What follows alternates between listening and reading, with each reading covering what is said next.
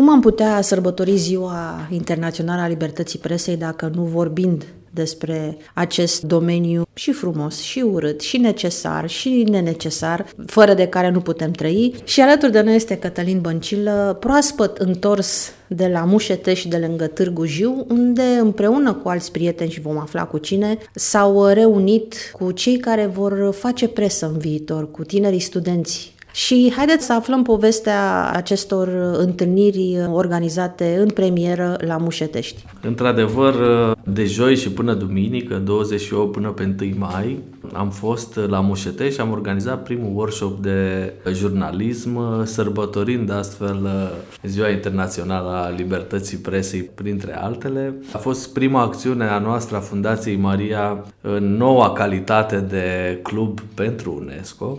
În cadrul acestui eveniment, acestui workshop, Fundația Maria a fost partener și coordonator al dosarului, pentru că au fost mai multe dosare tematice și noi am coordonat dosarul de cultură, patrimoniu și industrii culturale și creative. Asta a fost responsabilitatea noastră.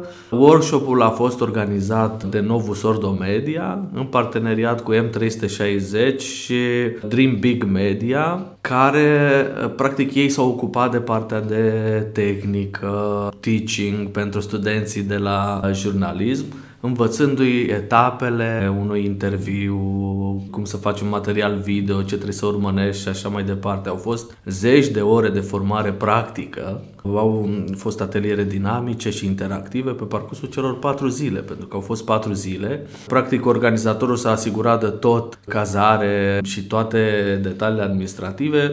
Copiii doar au venit, au participat și au învățat în astea 4 zile, urmând ca din ei să selectăm 8 și să le oferim cât un internship în cadrul Novus Ordo Media, M360 și așa mai departe, în funcție de ce dosare tematice vor alege ei. Este important să ai un networking de calitate cu tineri competenți și ambițioși. Noi am fost onorați că am putut coordona acest dosar pe cultură, patrimoniu și industrie culturale și creative. De asemenea, ei au avut, pentru că nu întotdeauna se întâmplă, au avut posibilitatea de a beneficia de mentorat one-to-one, cum se spune, făcut de jurnaliști consacrați din zona de televiziune. Nu știu dacă avem voie să dăm nume aici, dar oricum din principalele canale de televiziune din România și canale de televiziune online foarte importante.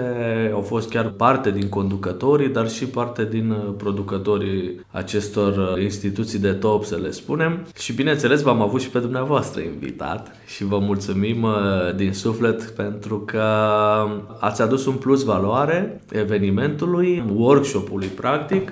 Le-ați povestit copiilor despre cum se face presă în Statele Unite, la CNN și în Grecia și au fost foarte încântați și dornici să afle mai multe de la dumneavoastră, așa că să știți că nu o să scăpați de noi, ci din contră.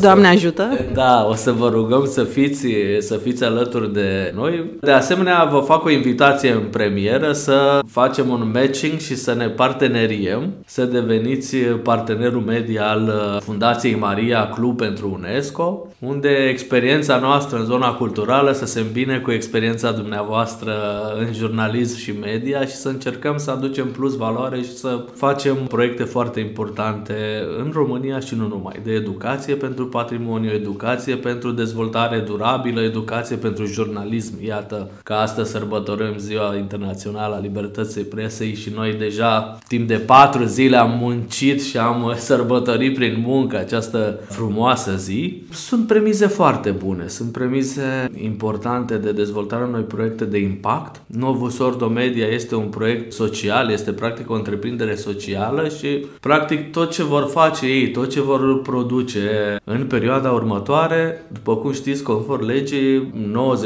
90% din veniturile lor vor trebui reinvestite în zona socială, ceea ce e o mare provocare pentru România. Poate în afara României economia socială este mai dezvoltată, dar România face pași înceți, dar sigur, aș putea spune, pentru că sunt tineri foarte frumoși, foarte capabili, parte din ei având școli și în afara României și au putut să învețe ce înseamnă sistem educațional din afară, ce înseamnă experiența unor instituții de prestigiu de afară și au venit în România. Iată că mulți pleacă din România, acești copii au venit în România, s-au reîntors și încearcă să creeze și să ajute noua generație să se dezvolte, ceea ce pentru noi e un lucru important. Și cred că e foarte important să știm când ne vine rândul să predăm ștafeta și iată aceste întâlniri organizate de dumneavoastră și colegii dumneavoastră. Faptul că ați chemat acești tineri alături de profesioniști e foarte important, pentru că de multe ori uităm că trebuie să predăm ștafeta, de multe ori avem senzația că acești tineri nu sunt de bună calitate, dar este datoria noastră ca ei să fie de calitate și să îi îndrumăm către domeniile unde au talent până la urmă, pentru că, așa cum spuneați, ei au venit aici la un workshop despre presă, despre și pentru presă. Poate că e nevoie să li se spună: tu nu ești bun pentru televiziune, tu ești bun pentru radio, sau lasă radio că ești foarte bun la scris. Poate că și ei au nevoie de cineva care să îi îndrume. Iar ceea ce faceți dumneavoastră, toți colegii, toate aceste instituții care le-ați amintit, faptul că vă aplecați către acești tineri, cred că este un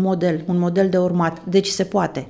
Absolut, se poate și iată că oameni veniți din mai multe instituții, din mai multe zone s-au alăturat acestui demers minunat, s-au voluntariat și se creează, se pune bazele unei școli de jurnalism foarte frumoase în care tinerii pot veni și să învețe practic mai mult decât ceea ce le oferă sistemul de învățământ clasic, pentru că știți cum se spune, în facultate înveți să cauți, dar meseria o să înveți ulterior. Ori iată că atâția oameni faini s-au adunat tocmai ca să le dea o șansă în plus acestor frumoși tineri și chiar prin aceste programe de internship care vor fi organizate la nivel de Novus Ordo Media, de M360 și de ce nu și UZPR sau Radio UZPR pe viitor, vă așteptăm alături de noi în acest demers minunat. Pe mine mă interesează în principal, normal, dosarul de cultură, patrimoniu și industrie culturale și creative, dar vă asigur că